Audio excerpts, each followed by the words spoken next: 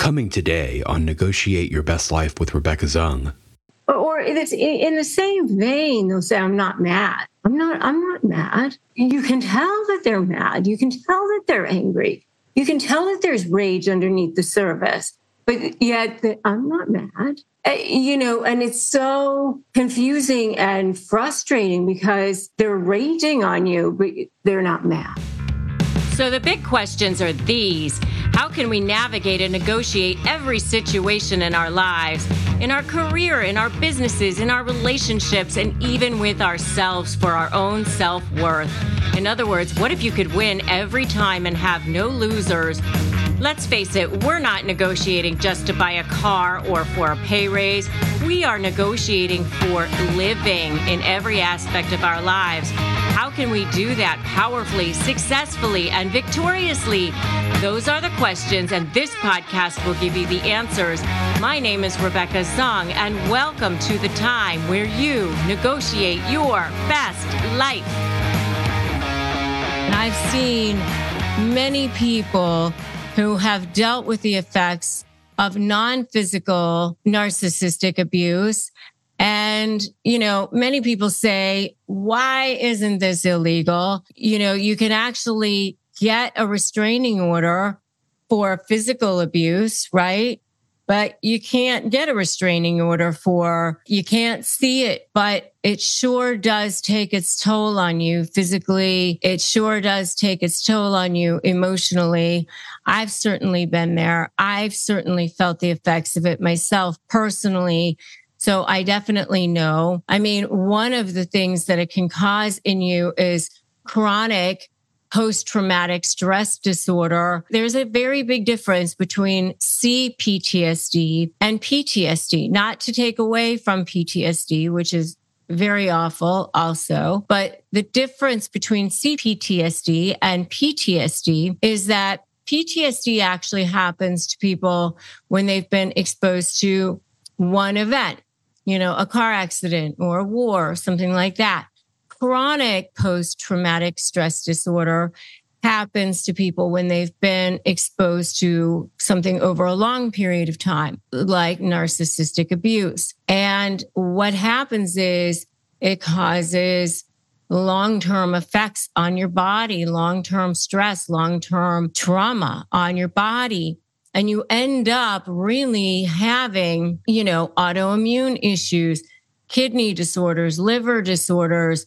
It can cause diabetes in your body because of the elevated A1C levels, the elevated stress in your body. When you have elevated cortisol levels in your body, it ends up causing a lot of havoc in your body. Your gut health issues, your vagus nerve, constant stress. Your body is in constant fight or flight mode, and it really wreaks havoc in many different areas.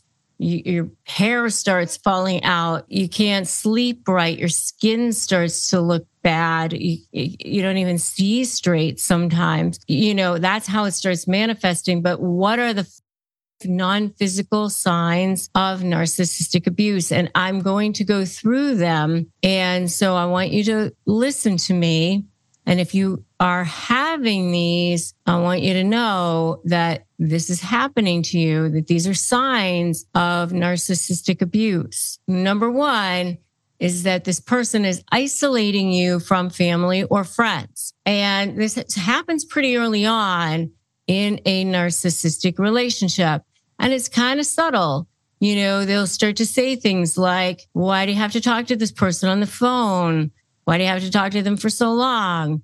Why can't you just be with me? Why are you talking to that person now? Why do you have to spend so much time with that person? That person doesn't love you like I do. Or I don't really like that person. Or that person doesn't like me, so I don't want to spend time with them. That kind of thing. And so all of a sudden, you're being isolated from those people. And now you find yourself away from the people that you once loved or the people that you once enjoyed spending time with, the people that you once enjoyed having a relationship with. And little by little, you no longer have a relationship with those family or friends, with those people that you once loved, and it's a strange thing. Right. So they isolate you. Now you're moving away from them. And they do this. It's a control issue. They want to be able to control you. They want to be able to control their kingdom.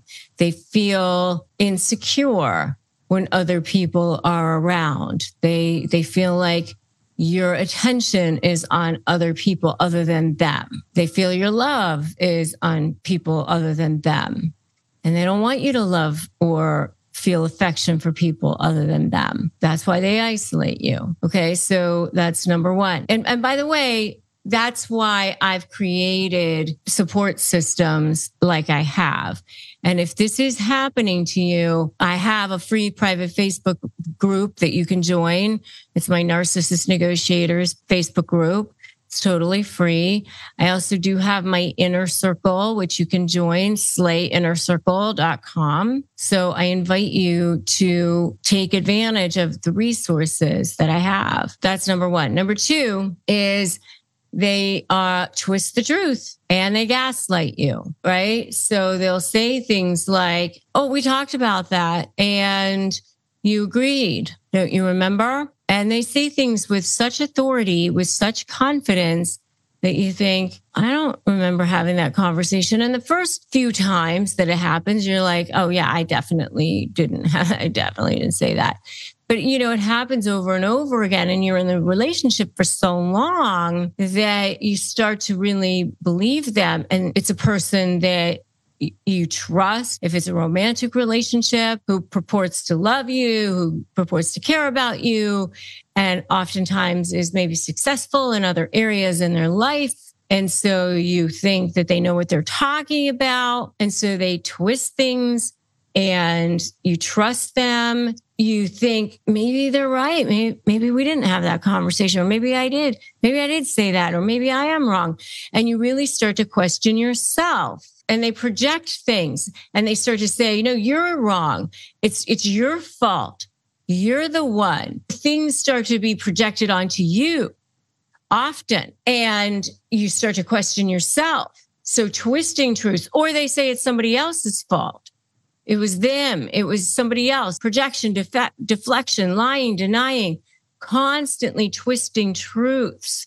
But most of the time it's you. You're delusional. You're the one with the problem. Twisting truths, constant gaslighting, non-physical sign of narcissistic abuse. It erodes away at you. So you who once felt good about yourself, who once felt like you knew who you were, start to feel unsure, unsteady, unstable. Non-physical sign of narcissistic abuse. Number 3, hot and cold behavior. I love you. I hate you. I'm all over you. I can't get enough of you. Get the heck off of me. You're amazing. You're the most incredible thing I've ever seen. I'm repulsed by you. I mean, it's literally almost like that, but not always in those terms.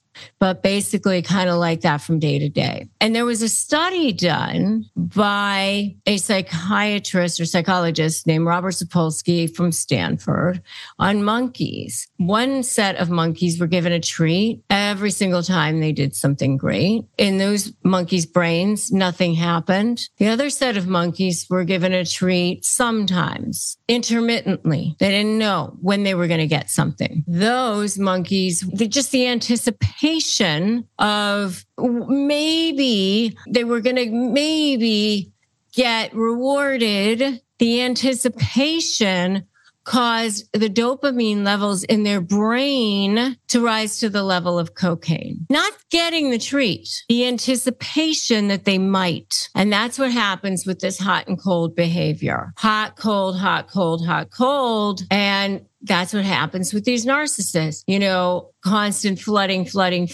showing up at your house or office, whatever, flowers, sweep you off your feet. And then the next day, ghosting you, not responding to emails. I can't stand you. You're so needy. I have to work. What's your problem? Hot and cold. And that's what they do, or this withhold of information, private. I can't tell you things. Don't go into my stuff. That very moody, hot and cold. And that's that cycle. And then don't leave me. I hate you. Don't leave me. That's what causes that trauma bond. The fourth one is this invasion of privacy and no boundaries. And, this is another one of those one-sided things, by the way. Don't touch their stuff. Don't even go near their phone. Don't go into their things. They'll absolutely go ballistic and berserk on you if you even go near sniffing their, touching their stuff. But they are allowed to break into your computer, break into your phone, show up wherever, and have absolutely no boundaries with regard to your space, your stuff. And even if you are like a professional, I'm aware of narcissists who will show up at their spouse's offices, even if they're doctors, lawyers, whatever, and there's confidential information around about their patients, about their clients that have nothing to do with their spouse, that they should not be seeing, that they should not be touching, that they should not be around, but they don't care because they feel like that spouse belongs to them. Or maybe it's their son, or maybe it's their daughter, or maybe it's their whoever. And if they feel like they're allowed to just barrel in, then that's what they get to do. Invasion of privacy, no boundaries when it comes to them. Like, it's all about them. These people are possessions to them. You belong to me, right? And that's why you have to be so done with these people. You have to be so done. You have to create boundaries. You have to create boundaries. And that's the only way that you cut off that toxicity. That's what I help you do. That's where I come in, because I totally know how to help you be so done. All right. That's my specialty. And the next one, number 5, this is where it gets kind of scary. Okay. Because this is where they can become malignant. And I've seen this. This is where sometimes you need restraining orders. This is where sometimes you need, court intervention, jealousy, and accusations. It can turn very toxic here. It can turn kind of even deadly sometimes. When they can become super jealous, they start to stalk. They start to become violent. But that's a very, very telltale sign of non-physical narcissistic abuse. It's sometimes people can be a little bit jealous here and there or whatever, but when they start accusing you, when they start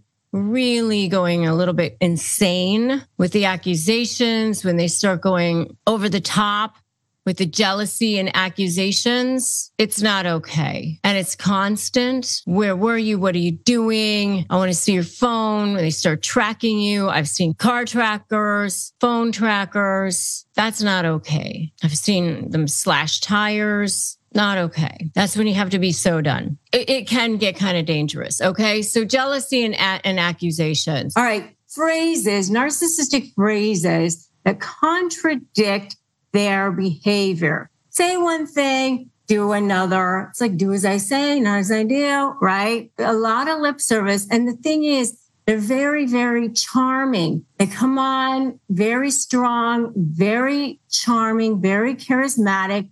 It's very easy for them to make it look like they're saying the right thing, doing the right thing. Oh my gosh, yes, right. They completely know how to persuade. Excellent at persuading people to do things that they want them to do. And they can get people to do these things for years and years and years, but it contradicts their behavior. And it can really cause cognitive dissonance in people. And so when you're going to negotiate with them or deal with them or live with them, especially if it's for long periods of time, it can be quite confusing. It can cause you to be off balance. It can cause you to be off kilter, which is exactly what they want. They want you to be under their control. And that's why it's really important to be able to spot this, so that you can almost start seeing it as a third party and go, okay, I see what's happening here, and not be so taken in by it. You can almost start looking at it as if you're an observer and not be under that spell.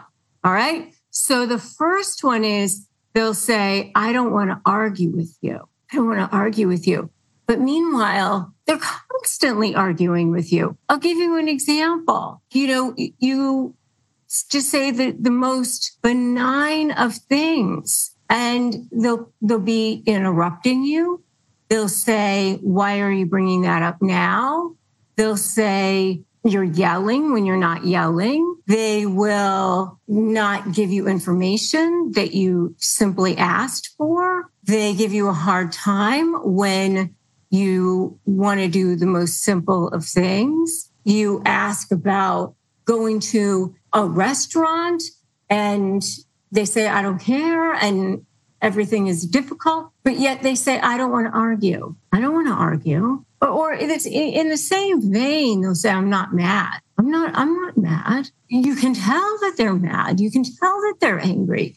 You can tell that there's rage underneath the surface, but yet I'm not mad. And it's so confusing and frustrating because they're raging on you, but they're not mad. That's one. I think another one is, I love you, but yet a lot of their behavior is not congruent with a person who loves another person. A person who loves another person would not degrade a person, would not put another person down. Would care about a person if they're sick, for example. When a person is sick, they want to take care of them.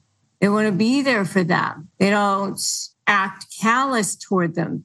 But then they say, I love you. When a person is going through something, they don't make sure that they're as horrible as possible. But this is what they do. And then they say, I love you. They say things like, if you're not even on a diet or something, you'll be at a party and they'll say, oh, so-and-so's not going to have any. She's on a diet, even if you're not on a diet, because they want you to lose weight or whatever.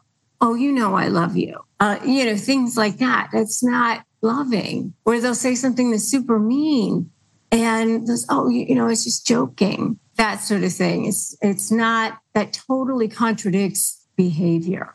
The next one is, I'm your biggest supporter. I'm your biggest fan. But yet they don't come to things that you're doing. They make sure to interrupt big meetings that you might be having at work. They aren't happy for you when you get promoted, or they'll say you didn't really do anything to get promoted, or that wasn't that great of a thing, or, they kind of put you down, they poo-poo it in some way. But, I'm your biggest fan. I am the one who supports you the most. But yet, what you're doing isn't all that great, but I'm your biggest fan. Totally contradicts the way they act. Very confusing. Very confusing. The next one is, you're my best friend.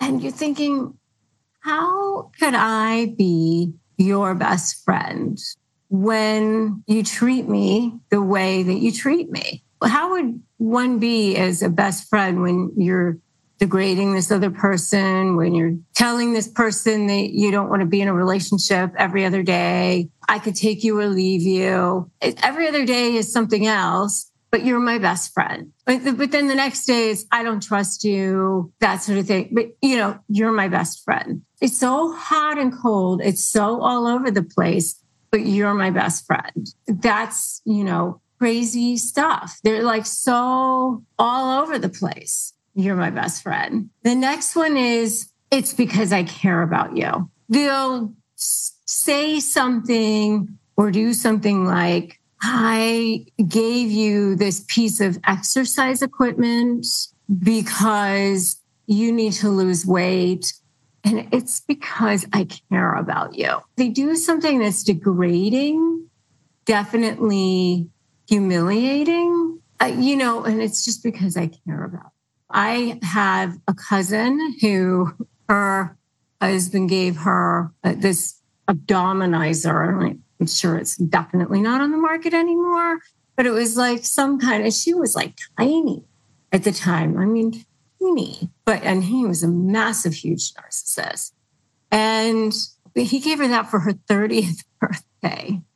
And that was, her only gift. That was the only thing he gave her. It was because he cared about her. So that's the kind of thing I mean. Like, it's I care about you. That's the next one. The next one is, things have never been that bad. They'll rage on you. They will go insane. One day it's the worst thing in the world. The relationship is in the toilet. They're recording you. I need to record this conversation because you lie all the time, because you're delusional, because you're a narcissist, this, that, and the other thing. And then the next day, I don't know what you're talking about.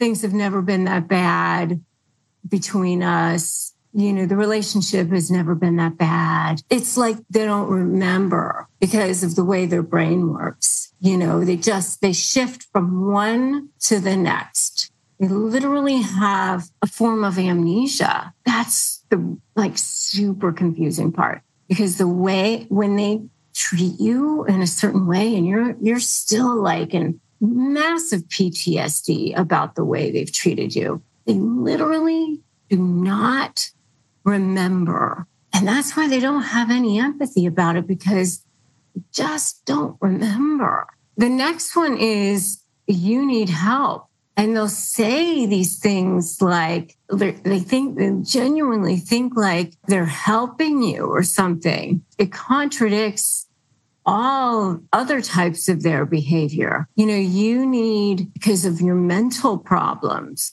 right? And they genuinely think that they're caring for you. It's so contradictory. This stuff is not okay.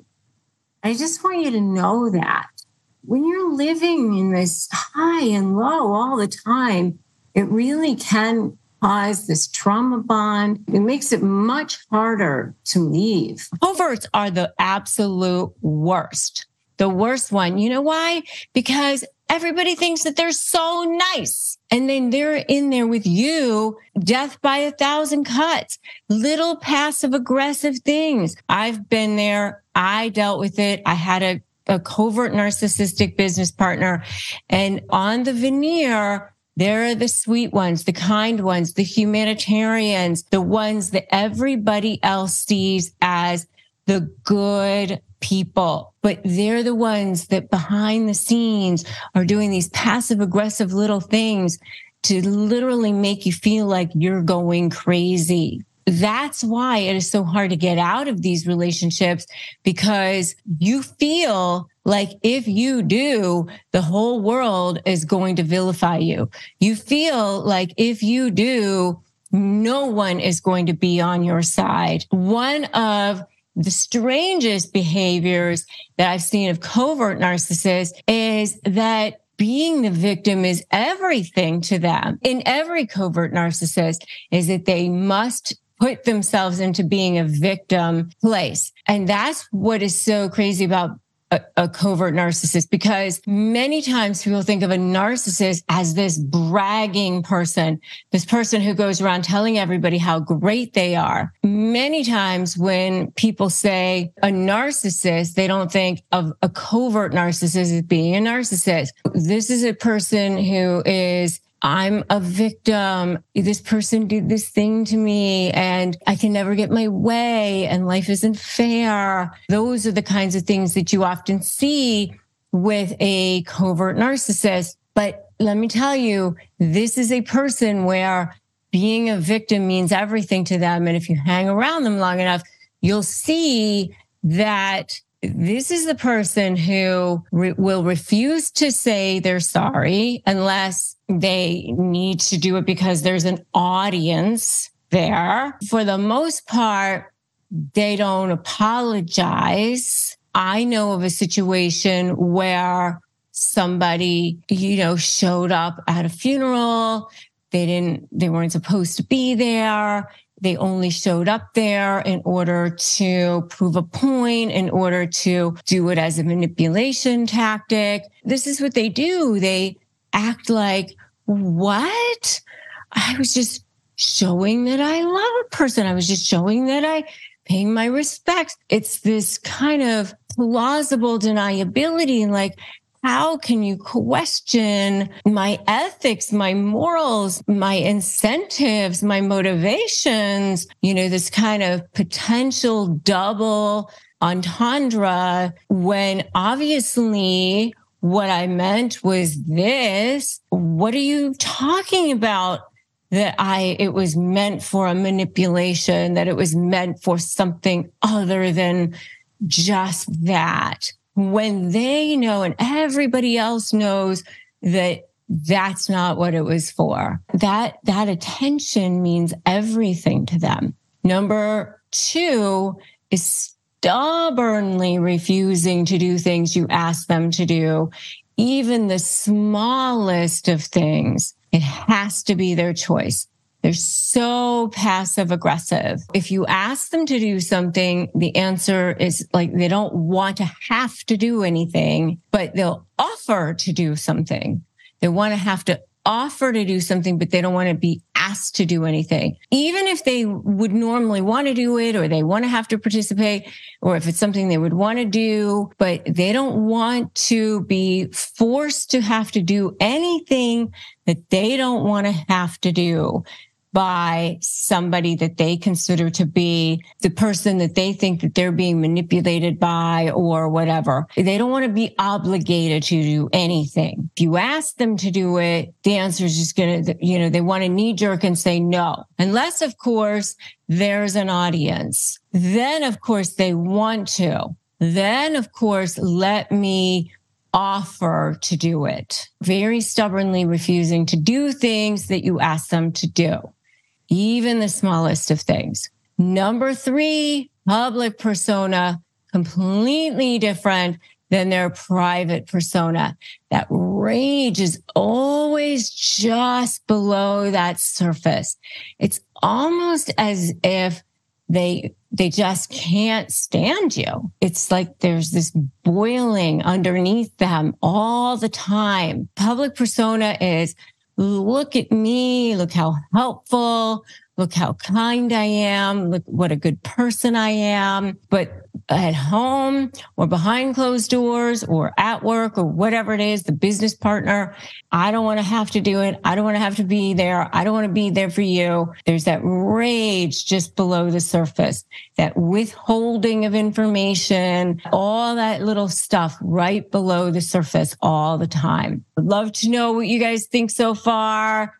Number 4 is holding grudges. One of the next strangest behaviors that you see about covert narcissists is that they hold grudges about something that you would have totally forgotten about for years, literally for years. And you didn't even realize they were holding a grudge about that particular thing until it got brought up. It's just the craziest thing with them. Like I said, with narcissists all the time, you're either for them or against them. So they hold grudges about things for years.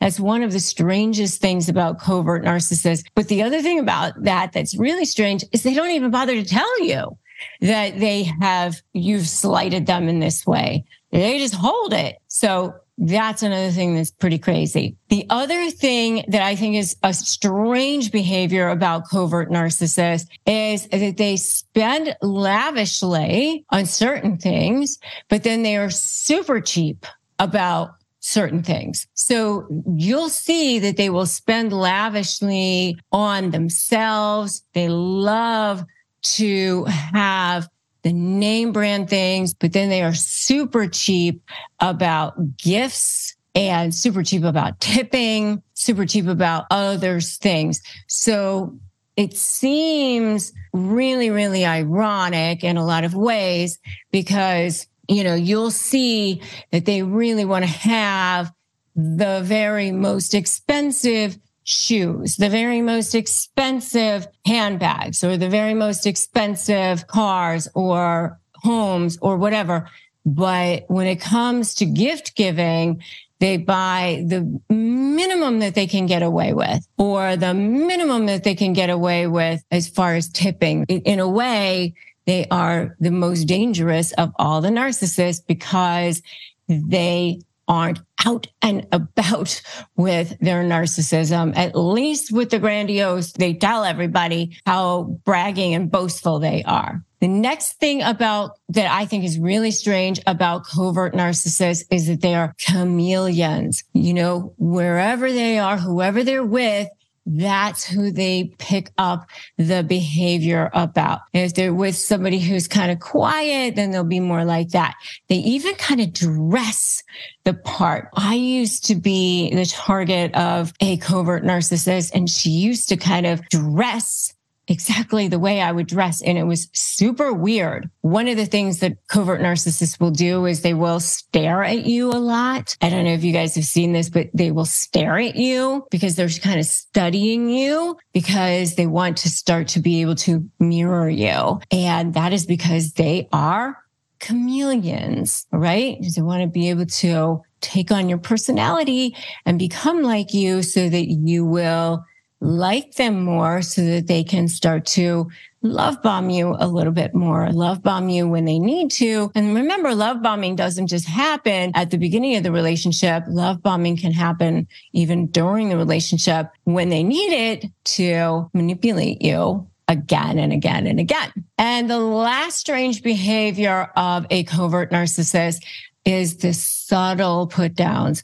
They are very, very good at that. And they will work them in to the conversation when they need to. Something like, you look so great, since you've lost all the weight. I mean, too bad about the stretch marks, but I'm sure they'll go away. I mean, look at you. You look so much better. Subtle put downs.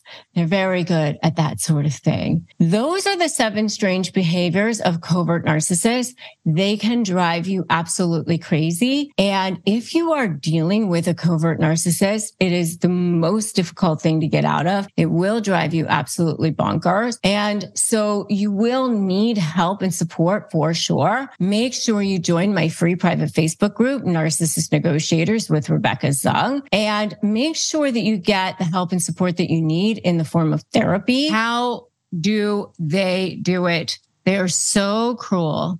They're so awful.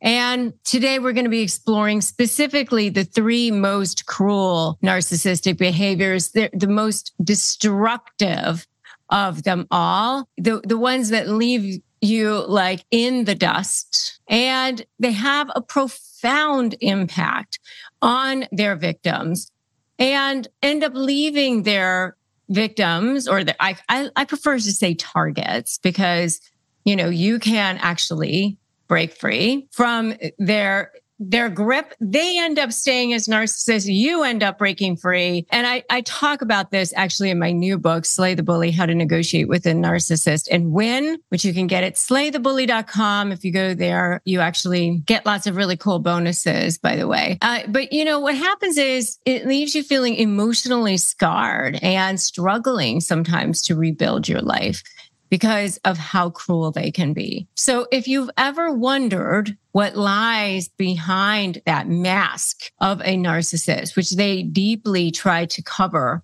which they want to make sure that you never get to see, then you are in the right place. So let's dive right in. So the very first behavior, which is just horrible, is criticizing and devaluing their victims. Now, sometimes they're overtly doing it, like, you're stupid, you're awful, whatever. And sometimes they're more passive aggressive about it, more like a covert narcissist can be, where you're not really quite sure, hey, what was that, But they have a twisted way of making their victims feel inadequate and worthless by constantly criticizing them. Sometimes it's death by 1,000 cuts. I just want to kind of go through a few of the examples of the way they do this. Whether you're in a professional relationship with them or a personal relationship with them, the why it's so awful is the fact that they are grandiose about the way they come on. They love bomb you at the beginning and make you feel like you're so special and make you feel like you are the most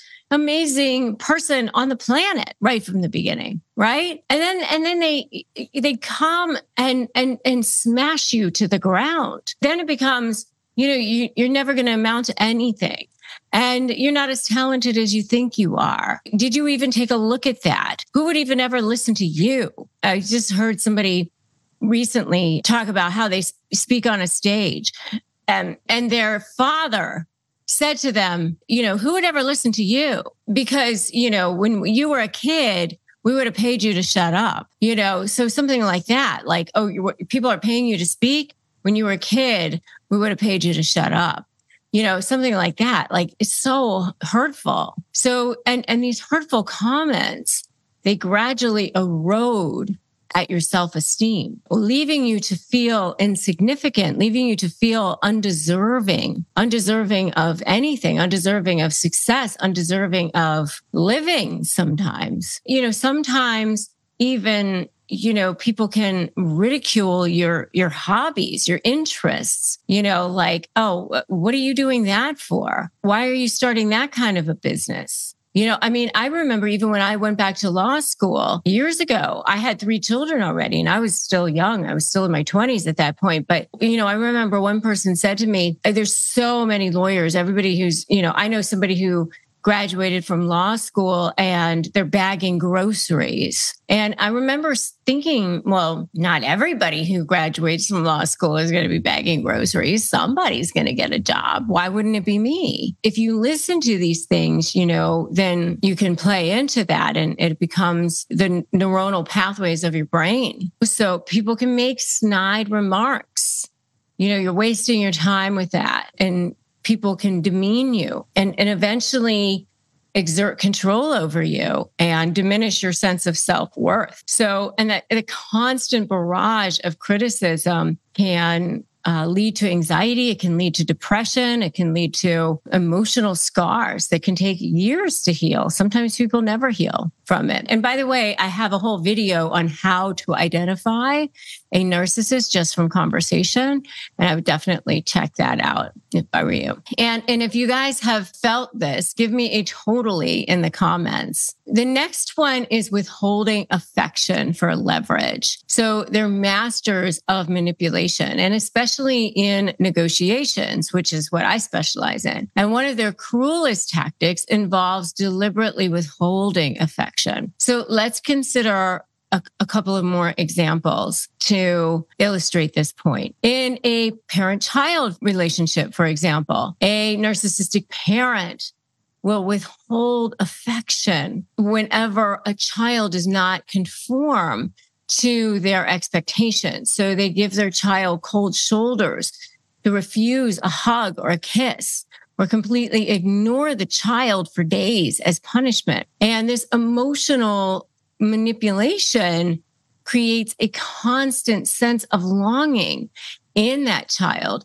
who desperately craves that love and validation from that parent. As they get older, then they create these patterns again in their life where they feel completely unworthy, and they might end up in relationships with people who withhold affection, where they desperately are trying to heal that in themselves by finding people who they think that they can love back to health. And they think that if they can get this person to love them, then it'll heal that wound, and they never end up doing it. In, a romantic relationship, a narcissistic partner might use physical intimacy as a bargaining chip. They might withhold sex as a form of physical affection, as a means to control the partner's behavior and force compliance. That's why they do that. It leaves that victim feeling undesired and unloved and trapped in a cycle of feeling, of seeking that validation and intimacy from that narcissistic person. It's very, very sad. The narcissist probably does want that affection, but they just don't know how to go about it in any other way other than in a way that's unhealthy like that. But the problem is with narcissists is that they don't know how to go about getting anything in any other way other than in a manipulative fashion. It's very sad. That's why, sometimes they lie for reasons they don't even need to lie about. And then behavior number 3 of the most cruel narcissistic behaviors is blaming their partner for their own negative emotions. And one of the most perplexing and damaging behaviors of narcissists is their tendency to blame their partners for any negative emotions that they experience. So especially when it's clearly their own fault. Here's some examples of that to shed light on this. So like in a work environment, for example, a narcissistic boss might explode in anger at an employee for their own failures or their own mistakes, or if the company is going awry or whatever, everybody is going to feel the wrath of that. They might berate somebody. They might berate the team, blaming them if they're stressed out or if they're frustrated about something, even if it's due to their own poor management or their own decision making that caused the problem. Everybody else has to deal with that. You deal with the fallout of that. Or in a friendship, for example, a narcissistic individual might play the victim card, blaming their friends for their own unhappiness. You never make time for me, and that's why I'm sad. If you were a better friend, I wouldn't feel this way. It's not the friend's responsibility to make another person happy. This blame shifting tactic causes that other friend to try to make them feel guilty.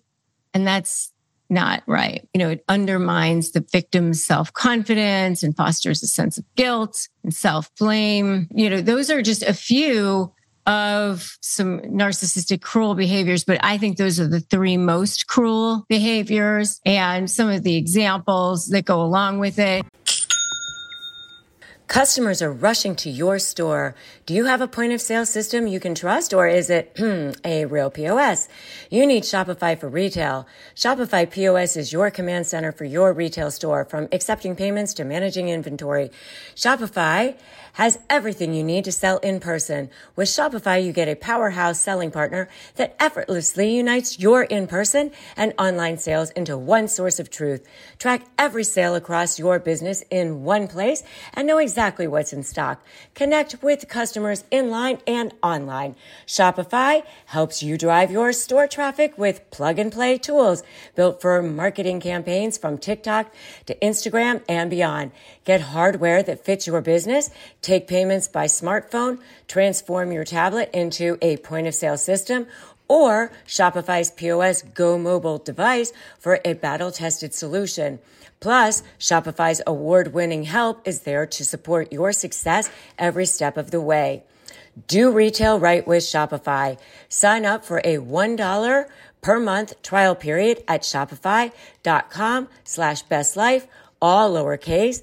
Go to shopify.com/bestlife to take your retail business to the next level today. Shopify.com/bestlife. Coming up, more on Negotiate Your Best Life with Rebecca Zung. The grandiose or overt narcissist goes about it in very overt ways, very grandiose type of personality, whereas the covert narcissist is a much stealthier type of narcissist. They try to avoid that spotlight unless it's kind of a stealth sort of a way. They kind of go about things in a more of a passive aggressive kind of a way. They're a little bit more introverted, and they don't have that brash sort of personality that you generally tend to see with an overt narcissist. Are you struggling with a narcissist in your life? Whether it's a family member, a friend, a business partner, a soon-to-be ex, whoever it is, are you ready to shift that power dynamic, but you're just feeling like you cannot win, like everybody is believing their lies, and you're just feeling like there's just no way that you can shift that power dynamic?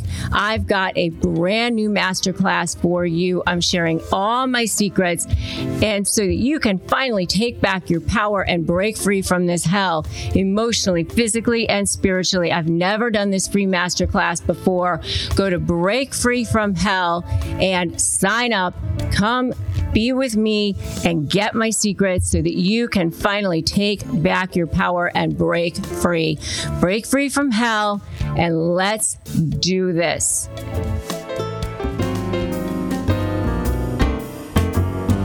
Take a listen to our archive, where you can listen to more episodes that show you the path to how to negotiate your best life. I can just tell you that the best thing for you is going to be putting those boundaries in place and not talking to anybody, not talking to any of their flying monkeys either. I mean, because they try to, put themselves in this place of a puppet master or whatever. And I can tell you that the other people around them don't see what's going on. And it's just not going to be helpful for you to try to remain in contact with them or the other people in their world. It's better for you to try to cut ties with as many people that are close to that narcissist as possible too, for your own sake, your own sanity, your own soul. And now we return to today's show.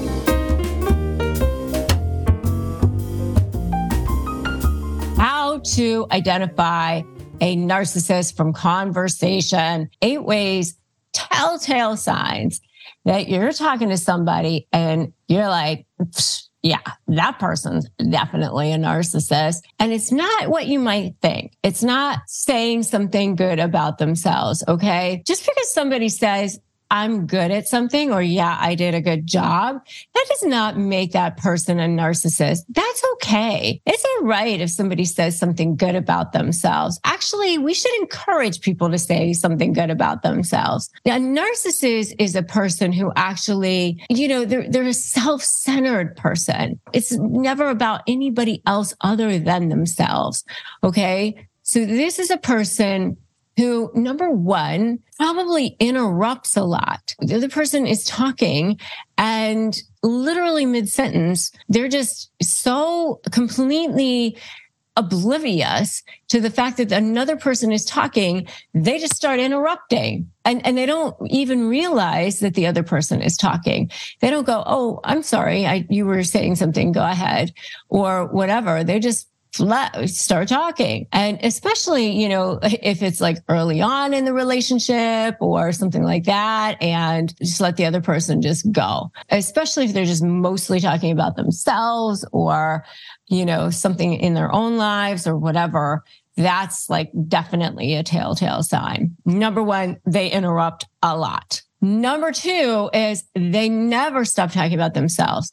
They're just, during an early phase of the relationship, you should be hearing questions about you. Tell me about you. Tell me about your life. Tell me about your family. Tell me about your kids. Tell me about your job. The person should be interested in, or at least feign interest in you. This is a person who, like, if all they can't do is to talk about themselves, you might as well be a piece of furniture on the other side of the table. That's going to be a problem. Okay. They don't stop talking about themselves. The next one is they don't even stop to ask about you. I've noticed this even long into relationships with people sometimes. I remember having a client one time who was always, a fixture, basically. He became a fixture in our office because he was just so wrapped up in his case, and he was, so worried about his kids all the time. And he was a likable guy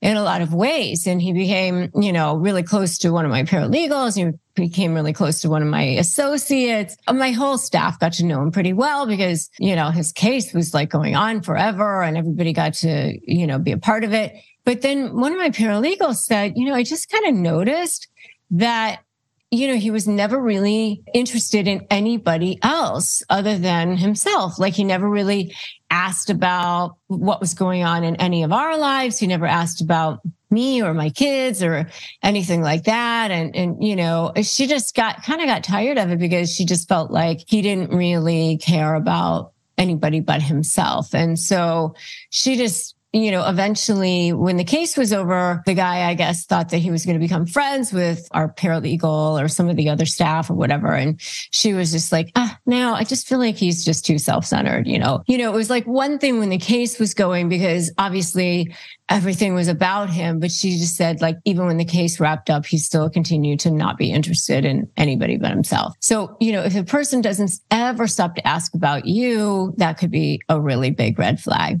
Or maybe number 4, maybe they do stop to ask about you, but they don't stop to listen to the answer, or they're not interested in the answer. I know I've definitely been at cocktail parties or barbecues or social functions where somebody has asked me, how are things at work or whatever, how's everything? And then I start to answer them, and then they start looking at their phone. Or they start looking around and, maybe there's somebody, you're looking for somebody more interesting to talk to, or they're kind of half listening to the answer, and you start going, well, maybe it's not all that interesting. Like, you don't really care about like answering the question because they're not really all that interested in hearing about it anyway. So whatever. Like if somebody asks about you or what's going on, and then they don't really listen to the answer, or they're not interested, or maybe they just kind of like interrupt the answer halfway through, then that's another part of it too. That might be a telltale sign that the person is a narcissist. Number 5 is constant criticism of others. They're just judgy.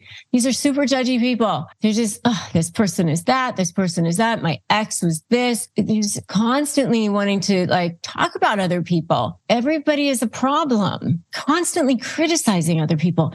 That just is low vibrational energy. And that is just a no zone for me at this point in my life anymore. I don't feel like having it around.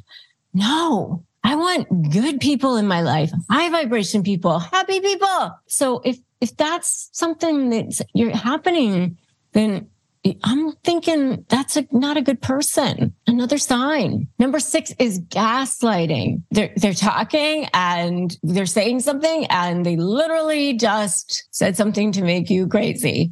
So I had the funniest conversation with somebody recently. He was a friend of mine who happens to be Chinese, and he was talking about how his grandma, literally, it's a funny gaslighting example where he was saying that his grandma got in a car accident and she was kind of like gaslighting the person that she hit Because it happened to be like a 16-year-old where it was like basically her fault. And she got out and she was like, it's okay. You're an inexperienced driver. Like basically like trying to make it seem like it was his fault. Obviously, I don't think his grandma's a narcissist, but I don't know. But, basically gaslighting the other person, like that's a way to identify a narcissist from conversation. They try to make the other person think they're crazy. Number 7 is lack of interest in others. Like they're just not interested in anyone else either. So, I've been talking about not interested in you or the other person, like whoever it is that they're talking to, but they're just not really interested in anyone else either. They're just only interested in themselves. So that's number 7. And number 8, inability to accept any form of criticism at all. And even like the slightest thing, they take things as slights or criticisms that aren't slights or criticism. When you're saying something about them, they take things as slights or criticisms that actually aren't. There's a discrepancy in the bill at the restaurant or something, and they take that as like personal affront or something. I mean, I remember being with a family member one time who was dating somebody who was, a little bit crazy. And the person was like upset because they didn't get as many French fries as other people. And they take that as like a personal affront. Things that are like, they just see things that aren't there kinds of things, So inability to take slights or criticisms, that can be a massive, huge problem. And you can identify narcissists that way as well. I have been there going crazy and wondering what in the heck is going on. I did not realize that there was such a thing as a covert narcissist. I thought narcissists were loud, bragging people who would boast and tell everybody how great they are, people who would go around demanding the best tables in restaurants, or people who were, men who were misogynistic. I really did not realize that there was such a thing as a covert narcissist, a person who could actually be a female, for example. When I was in a situation where I was in a business partnership with somebody who was female, for one thing, I found myself going crazy and feeling really bad with this person. And this is after I'd had my law practice as a very successful attorney. I've been recognized by U.S. News as one of the best lawyers in America. I mean, had a career. I was so confused about what was going on. I didn't realize that this person could be a narcissist until somebody had actually pointed out to me that that's what this person was. And so I think it's important for you to also understand what the differences are between a covert and an overt narcissist. I mean, they're both narcissistic, meaning that they have these underlying feelings of emptiness inside. They don't feel any sort of value inside. They're trying to get all their feeling of value from external sources, but they go about it in very, very different ways. The grandiose or overt narcissist goes about it in very overt ways, very grandiose type of personality, whereas the covert narcissist is a much stealthier type of narcissist. They try to avoid that spotlight, and unless it's kind of a stealth sort of a way. They kind of go about things in a more of a passive aggressive kind of a way. They're a little bit more introverted, and they don't have that brash sort of personality that you generally tend to see with an overt narcissist. And they don't want to risk any sort of public humiliation. It's more of a victim-y sort of personality. And that's what you sort of see with a covert narcissist. I mean, I remember thinking, I don't think this person is a narcissist. I think they're just really, really insecure, which is true. So number one thing that you're going to see with a covert narcissist is you're going to see this as a person who is very passive aggressive. They're going to criticize from the sidelines. They're going to judge from the sidelines, but they're more passive aggressive, meaning they'll maybe agree to do things. They're agreeable from outside, but they're criticizing on the inside. Like everybody thinks that they're super nice. They smile a lot. Oh, yes, absolutely. I will do that thing. But then they maybe just don't follow through. They just don't do it. Or they might inadvertently leave you off of that email at work. Oh, I thought I put you on there. I didn't mean to leave you off. It's very passive aggressive types of things where you're finding yourself, should I say something? Should I not? That's the sort of thing you'll see with a covert narcissist. Not overt in your face, covert. Second thing that you're going to see with them is that they're very condescending. They act superior. But again, very underlying. They'll belittle you in a covert sort of a way. Oh, that's so great that you've lost all that weight. I mean, too bad about the stretch marks, but I mean, my gosh, so great that you did that. Kind of condescending, sort of superior, often a little bit sarcastic, belittling you, but just under the surface, I'm so nice. I just gave you a compliment. I'm so sorry if you took it that way. They've always kind of got this plausible deniability right there. They're very good at just skimming that surface of being able to deny that they did anything wrong right there. The next thing is they're very, very threatened by direct questioning or direct honesty. I know that I've been in situations like this with covert narcissists. And, when you go directly to them and you ask them pointed questions about something why didn't you do this? Or what's going on with this? That's when they become like the victim. Oh my gosh, I can't believe that you would question me. And they might start crying if they're a female. This is when it becomes about them and they become, I can't believe you would question my honesty or something like that. They're very, very threatened when you start directly questioning them on anything. The next thing is they swing very much with the person that they idealize. They swing very much between like, they think this person is fantastic. And then they also are putting this person down. It's like they think the person is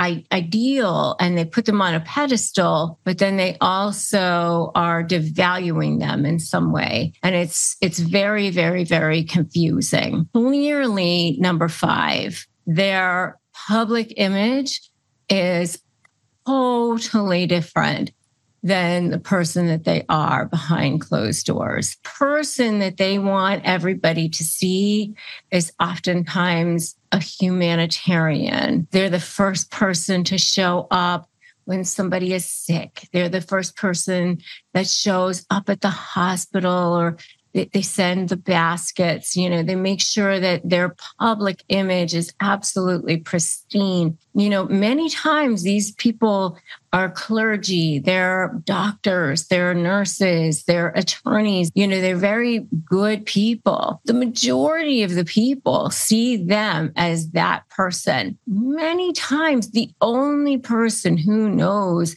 them to be this covert narcissist is their target, or just the few people that they target. It's definitely quite different. The next thing is that they often are quite unreasonable with what their expectations are of people, especially their people that they target, whoever it is their person is. That's number 6. Number 7 is that whatever your issues are, become their reason for being a victim. You know, for example, they didn't do something that they were supposed to do. And so you question them about that. Well, then that becomes their drama about it. They had a funeral, they had a this, they had a that. And now it's whatever it is, it's much, much bigger. And then the fact that you attack them about it, it makes you the bad person. And then you end up basically apologizing to them. And so your issue never even gets addressed. And in fact, you feel bad about it. The next thing is number 8 is that they use other people's vulnerabilities. I'm trying not to use certain situations that I know so well in my life because I don't want the narcissist in my life to come knocking on my door again. But so, for example, if they see that that somebody is sick, they will go show up to that situation and make sure that they are seen doing all the things that they need to be seen doing in that situation. But, you know, if there's not an audience, then they won't be there. You know, they like to use other people's vulnerabilities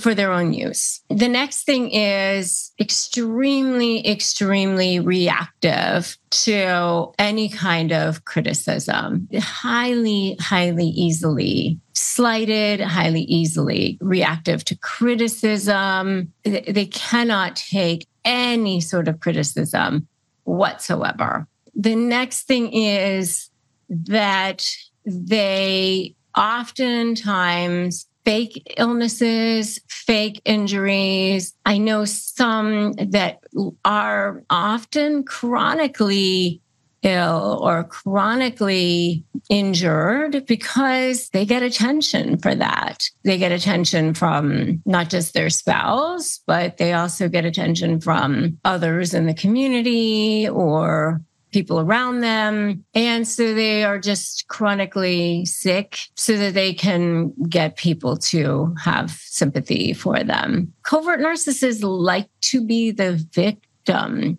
You know, sometimes they're even called the vulnerable narcissist because a lot of times they can be downtrodden or that sort of thing. You know, it's sad. Honestly, it's so sad. And honestly, you have to be sad for them because that's how they live. They will honestly, many times, compromise a relationship with their own family members in order to continue to get attention from others because they would rather have that. So the next one is they will stonewall people. In other words, they will just stop talking to people completely. If that is what they need to do, then that is what they will need to do.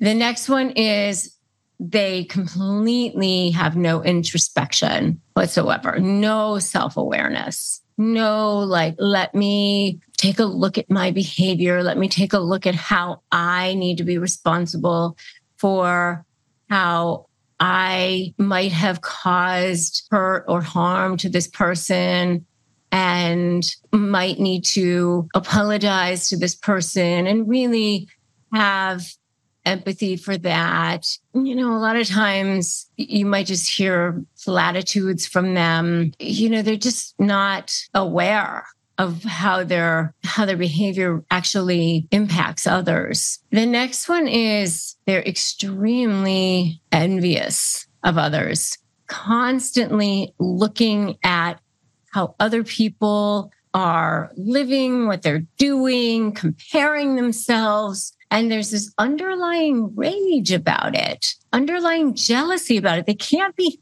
happy for somebody else. You know, if somebody else actually says something about, look at what I've done, or look at what my child has done.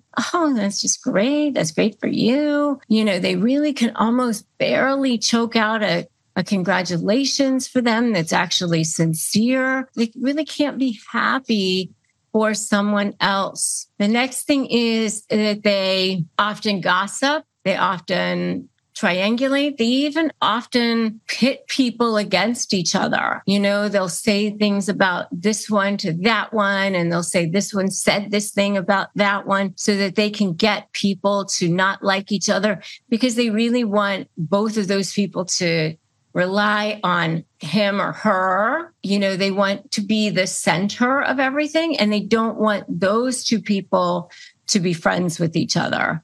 So they kind of gossip, but also want to divide people and keep people just friends or relying on them. That's that. The next one is they constantly need reassurance. How did I do? I want acknowledgement.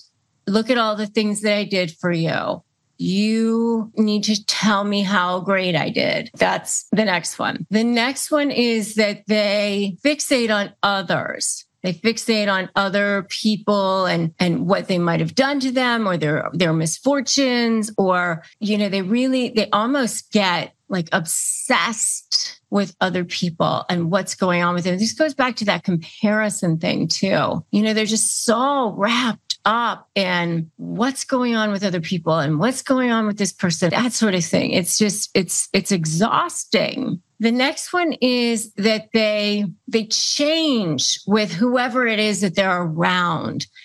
And because they're constantly working hard to flatter or fawn, to win favor, or to be with whoever the next person is that they're going to win favor with and get the best supply around. It's always this game to see who they're going to get the next best supply around. And so that it's this chameleon-like behavior to sort of fawn or be flattered by, and working the room almost in a way, but trying to stay kind of stealth, and because they don't want to get too much attention. They're trying to stay humble. They don't want to be the center of attention because they don't want to make it look like they're bragging. And so that's sort of the next one. The next one after that is that they gaslight you. They gaslight you constantly. All narcissists gaslight, but covert narcissists really love to gaslight. They rewrite history to whatever version they want to rewrite history on.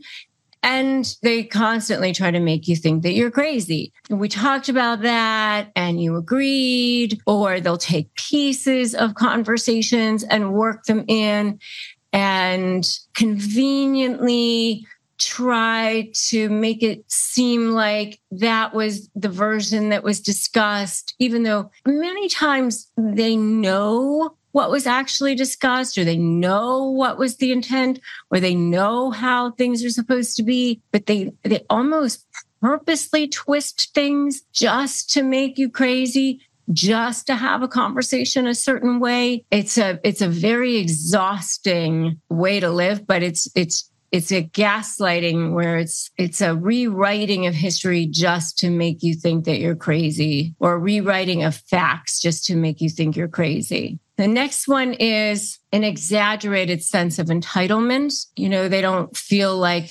things should apply to them.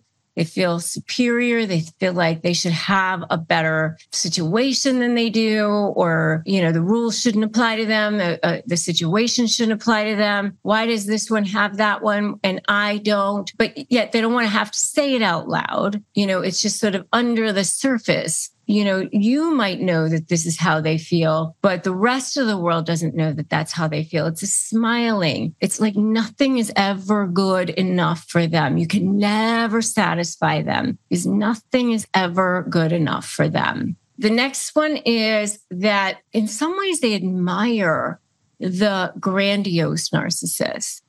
They admire how the grandiose narcissist is so brash, is so confident, is just out there, because they kind of want to be like that themselves. They attach themselves to people who they think are going to make them look more special through association. So they're always looking to see who they can attach themselves to make themselves appear more prestigious. just by association. That's number 20. We're almost there. And the last one, 21, is they love to use guilt and shame to control you and to punish you. That's what they love to do. They want to make you squirm, but through guilt, through shame. Oh, I can't believe you're doing this. I can't believe you're leaving me here. It's okay. I'll be okay. I'm over here by myself. That's all right. I'll be fine. That sort of thing. Guilt, shame to control you, to punish you. So I'm telling you, the word narcissist, it gets thrown around like candy. Here, narcissist for you, narcissist for everybody. But there are certain behaviors and personality traits that are definitely red flags for narcissism. So if you see any of these for someone, it's safe to say this person is probably a narcissist. So this is a person who they have to be the center of attention. A lot of people have to be the center of attention, but we're talking about a person who literally has to derive all of their value from external sources. They don't feel anything inside of them. Nothing. I'm not saying they don't have value. I'm saying they don't feel like they have any value inside. All human beings are inherently valuable. I'm talking about a person who doesn't feel like they have any value inside of them. All of their value is coming from outside of them. They feel totally and completely empty inside. That's what causes them to be very insecure, very, very insecure, because everything is coming from outside sources. Then everything is shifting constantly, right? If you're around them, you might want to help them feel valuable. You're pouring stuff into them all the time, but there's like a sieve in there. It's like a black hole. And so it's almost like they're starving, gasping for breath, desperate for air.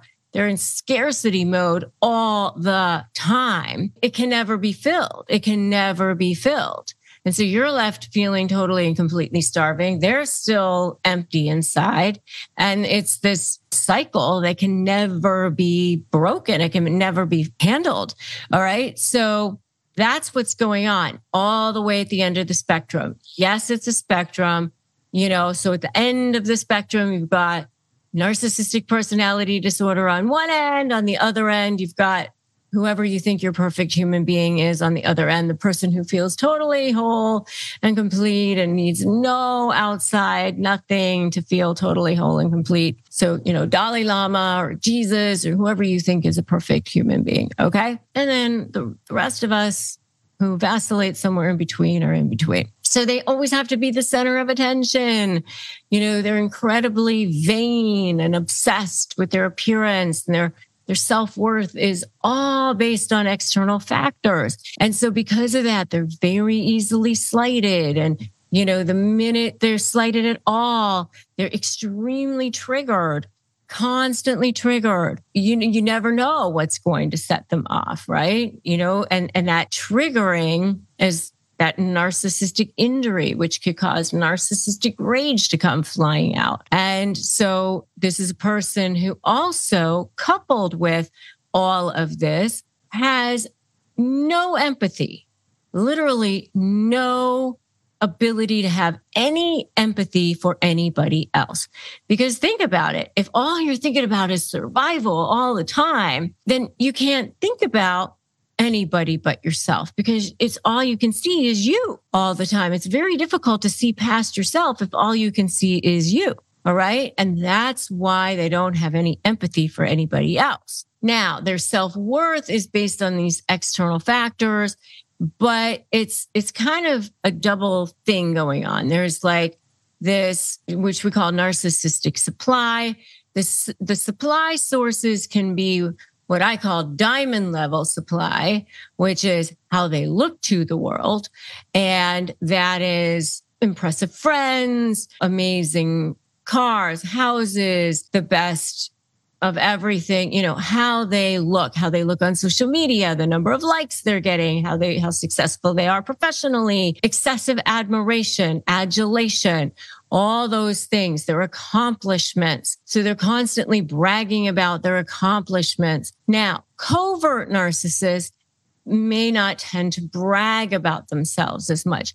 They might tend to be more of like the victim mentality. Oh, woe is me. But they're still every bit as much the narcissist. But they might tend to be a little bit more humble about it. They might tend to be more passive aggressive, and they might present themselves in the form of a humanitarian or something like that, but they're still every bit as much of a narcissist, okay? They still have an inflated sense of self-importance.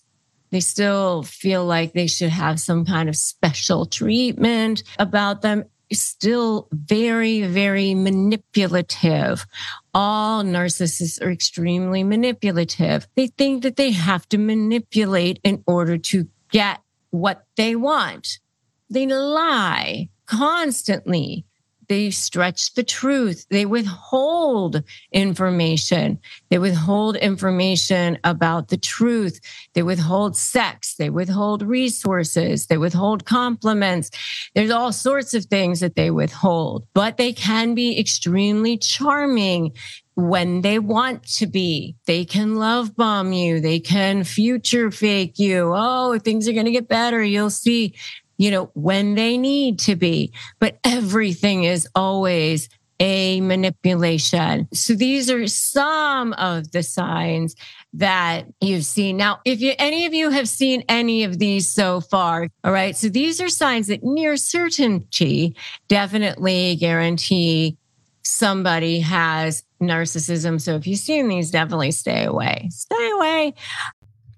This show is sponsored by BetterHelp. We all carry around different stressors, big and small. When we carry them and we bottle them up, it can definitely affect us negatively. Therapy is a safe space to get them off your chest and figure out how to work through whatever's weighing you down. I know it's definitely been helpful for me in learning how to deal with past trauma and set boundaries and be the best version of myself. So if you're thinking about starting therapy, give BetterHelp a try. It's super convenient because it's all online and flexible.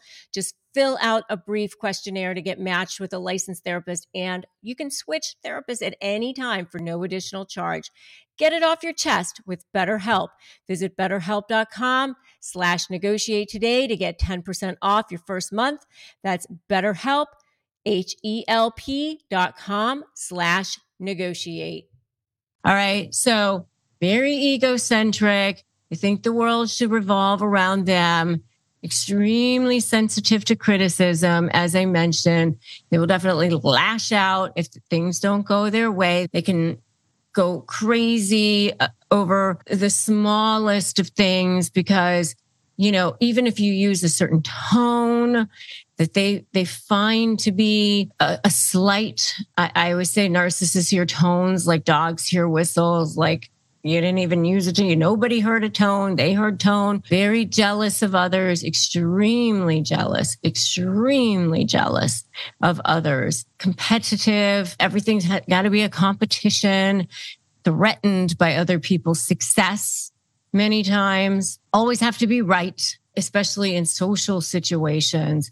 You can't take away from them in a social situation at all, even the smallest of things in social situations, because, especially in front of people that they respect, that could be the worst possible thing that you could do. And if things don't go their way, they can become defensive, angry, tantrums, even sometimes. Those are some of the things that you can see. And if you see some of these things, you definitely probably dealing with a narcissist, because normal, regular, reasonable, say non-narcissistic people, they don't tend to need this like this. You can just tell, you can feel it in your gut. I have people around me, they call it the spidey sense. You can feel it on the back of your head. You can feel it, the hair on the back of your neck stands up. You can definitely tell when it's happening, right? And I know for me, I could tell when I had a narcissistic business partner, I was, you see the signs, you start seeing things not adding up. You're like some lies happening there and, projection, deflection, lying, denying, it's somebody else's fault, never their fault. You start to see things happening. And, what happens is you start looking the other way. And if you start finding yourself making excuses for them, don't do that. When people show you who they are, believe them the first time. Don't make excuses for them. Get out of there. Go flying out of there like your hair is on fire, because it's not going to get better. So it's time for you to spot narcissists in less than a minute flat. So what I'm going to do is I'm going to give you the signs that you are dealing with a narcissist. The first one is that they need to be the center of attention. Now, there's a number of different ways that they can show up as being the center of attention. It's not always, hey, look at me, I'm the best, I'm the brightest, boasting, bragging. I used to think that that was how they always showed up.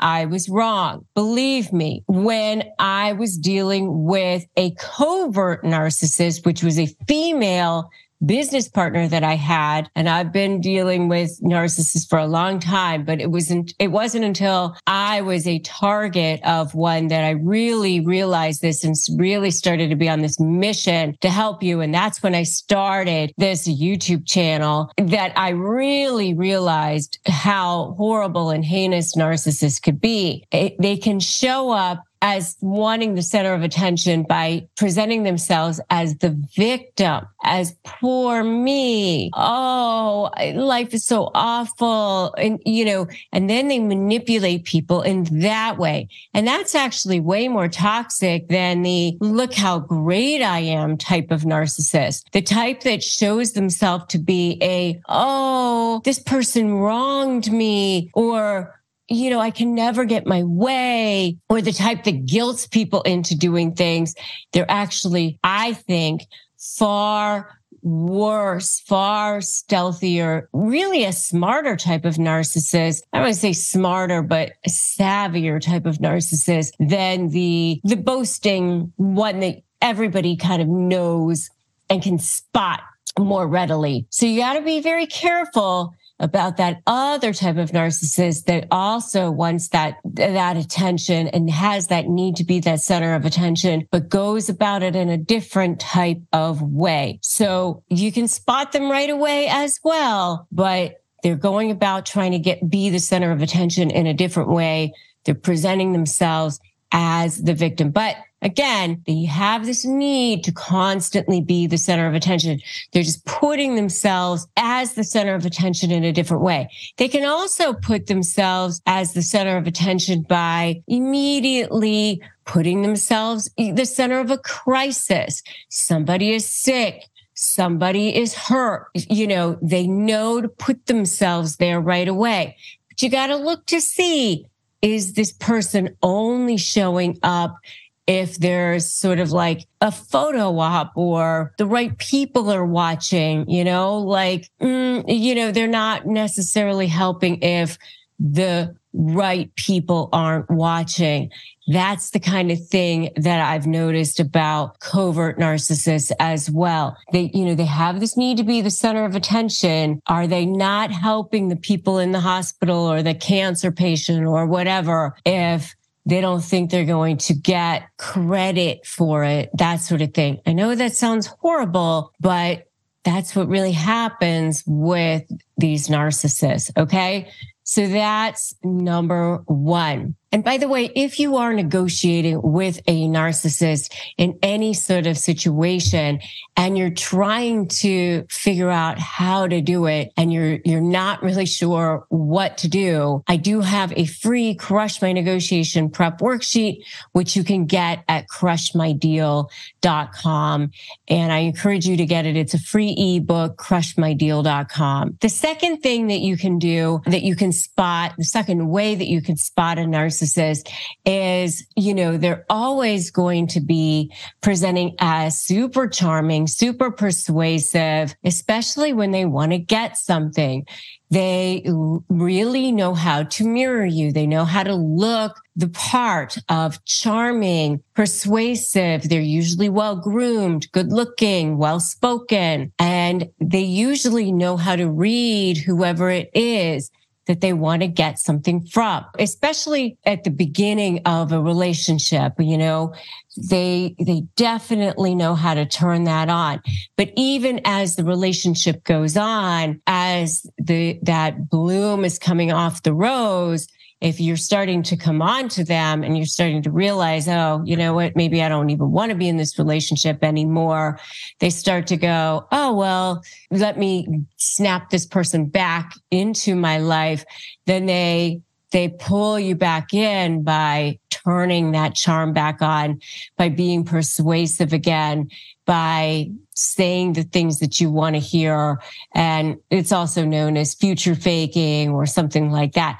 And even after the relationship is over, they can come back in and turn that charm back on sometimes, which is sometimes known as hoovering. They know how to turn on that persuasiveness, turn on that charm. No one is more charming or more persuasive than narcissists. Okay. So they're incredibly, incredibly persuasive and charming. So that's the second thing. The next thing is they have a huge sense, grandiose sense of self-importance. They believe that they're more important than anyone else. Not only do they think that they're more important than anyone else, but they believe that they should be treated more importantly than anyone else. And they believe that they should be treated more specially than anyone else. That they, should be the most special person in the room, that they should have special treatment. And so, this is the person who will go into restaurants and expect the best table or expect the best treatment or expect the best special menu, send the steak back if it's not prepared in exactly the right way.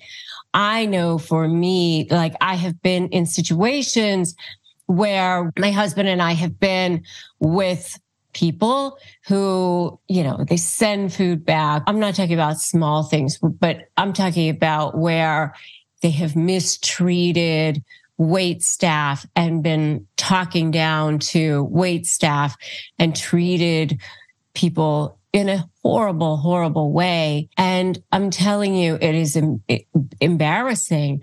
I was with another family one time where the wife actually got up and left and demanded that their entire family all leave too, just because water wasn't brought to the table exactly when she wanted it and the way she wanted it, and tried to stiff the family on the wait staff on a bill, and then ended up not tipping the wait staff. I mean, it was horrible and it was horribly embarrassing.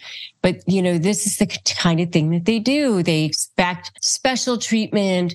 They expect to be treated uniquely. They expect to be, catered upon, that sort of thing. And if they're not, then they take this as actual criticism sometimes, and they are extremely sensitive to criticism. So that's the next one. The next one is that they are extremely sensitive to criticism, overly sensitive to criticism, and they cannot handle being disagreed with in any way, shape, or form. Even if you're not disagreeing with them, sometimes you are actually just having your own opinion about something. But if they see this as you disagreeing with them, then it becomes this massive, huge fight. It can be embarrassing at dinner tables. It can be embarrassing at parties. And, they can actually cause issues at holidays, issues at birthdays, family parties, family reunions, even if you didn't even mean anything. They're very, very easily slighted. You can be saying, I wasn't even saying anything about you. You can be saying, let's just agree to disagree. I was not even looking your direction. But a lot of times they can't handle that. This is where you see incidents of road rage or whatever, because you see these people who are highly, highly sensitive. And what's going on is that narcissistic injury is being triggered. It causes this narcissistic rage to come flying out. And there it is, right? And so if you see that, you've spotted a narcissist. You've spotted that narcissist in 1 minute or less, right? And this is one of those signs that you are dealing with a narcissist. So we are heading down through the list, and we still have many more signs that you are dealing with a narcissist. Okay. The next one is that they need constant admiration and affirmations from others. It's like you can't say anything nice about anyone else, by the way. Like if you can say something nice about the dog. Oh, the dog did a good job today in pet school. Did I do a good job? Did I do a good job today? Like they want constant affirmations, constant admiration. What about me? Did I do a good job? You have to constantly be feeding that ego, that black hole that's going on inside of them.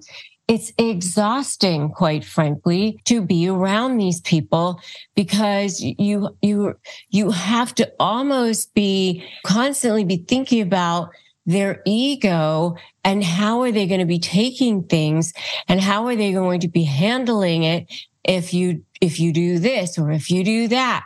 And this is what you mean about this walking on eggshell thing, because if I talk to this person, how are they going to perceive this? Or if I show up in this car, how are they going to perceive that?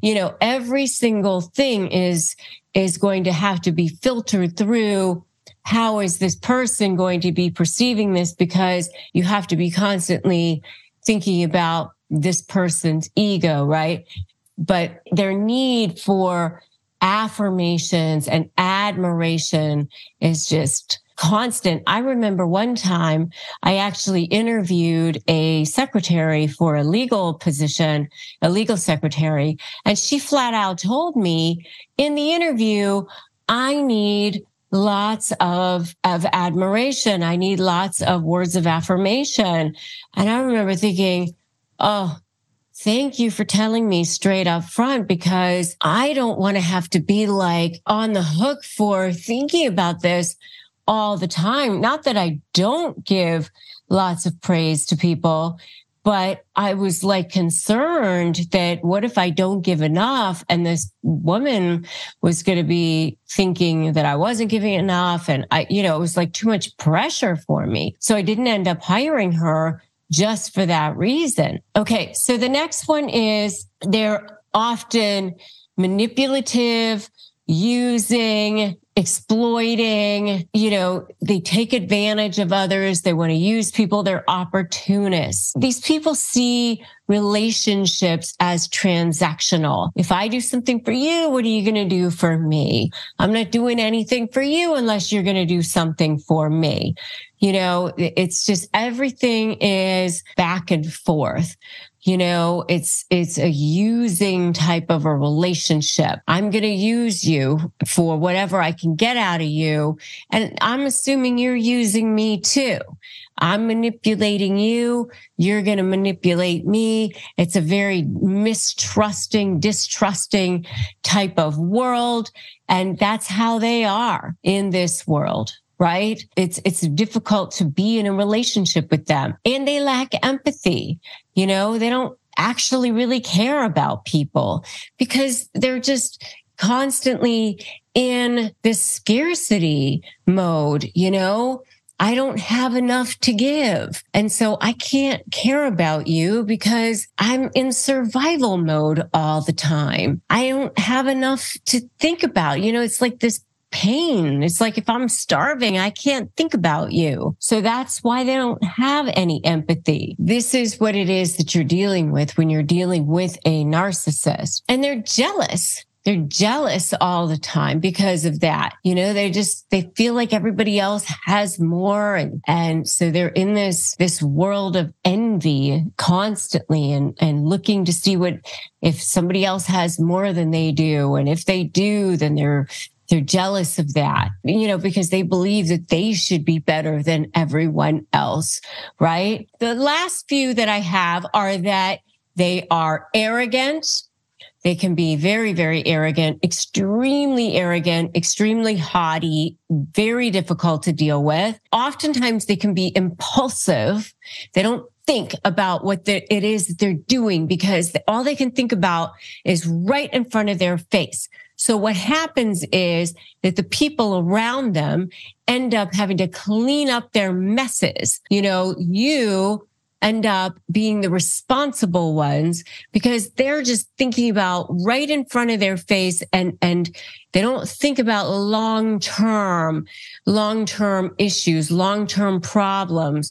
And so they end up being very, very irresponsible types of people. And they're preoccupied with these fantasies of success and these fantasies of what's going to happen and power and brilliance or beauty or ideal love a lot of times. And what I see in negotiations, by the way, is they will actually take themselves down to take you down. And that's the thing that you don't even realize, by the way. I think a lot of times people are so afraid of narcissists, but they don't realize that they're actually horrible negotiators for the long term because they don't think about long term. They're actually very impulsive. They just think about how can I get this person right now?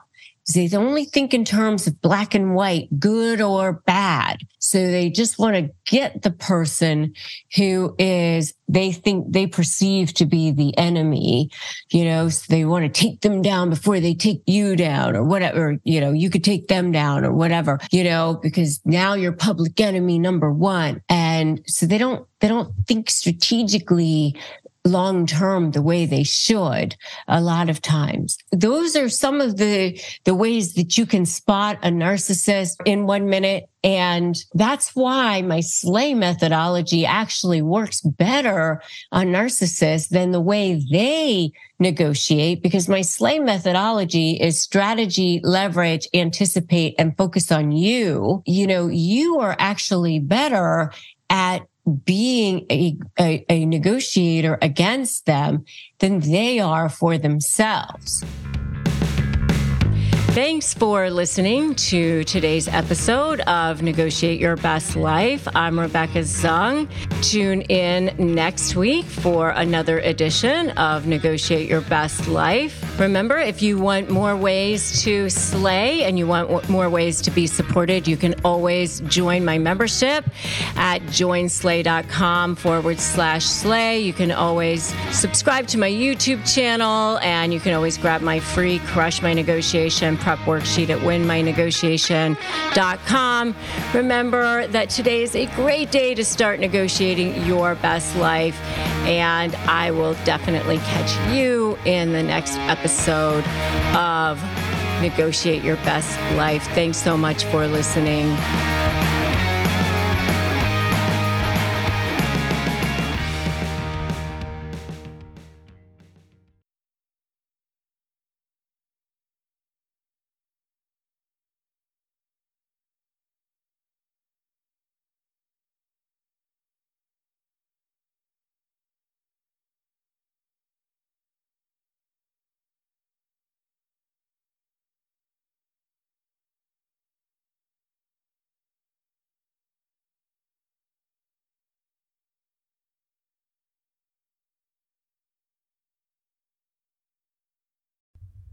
Hey Slayers, I'm here to tell you about a new podcast I'm excited about, Creating Confidence, hosted by Heather Monahan, a part of the Yap Media Network. Heather sits down with experts like Gary Vee, Sarah Blakely, and Les Brown to share with you techniques and strategies to create your confidence, pursue your dreams, and leapfrog villains you'll meet along the way. Creating Confidence is about elevating your confidence to the highest level ever and take your business right there with you. Don't believe me? I'm going to share some of the amazing reviews that I've seen on Apple. Here's one. Heather has the perfect gems of wisdom that not only inspire you, but motivate you into action. I recommend it to anyone who wants to elevate their reach and go to that next level. How about that? That's amazing. Here's another one. Heather is so inspiring, and each episode is filled with tips and tricks on how to become more confident and live the life of your dreams. So if you are looking to level up your confidence, check out Creating Confidence now. Subscribe to Creating Confidence with Heather Monahan today on Apple Podcasts, Spotify, or whatever your favorite podcast platform is.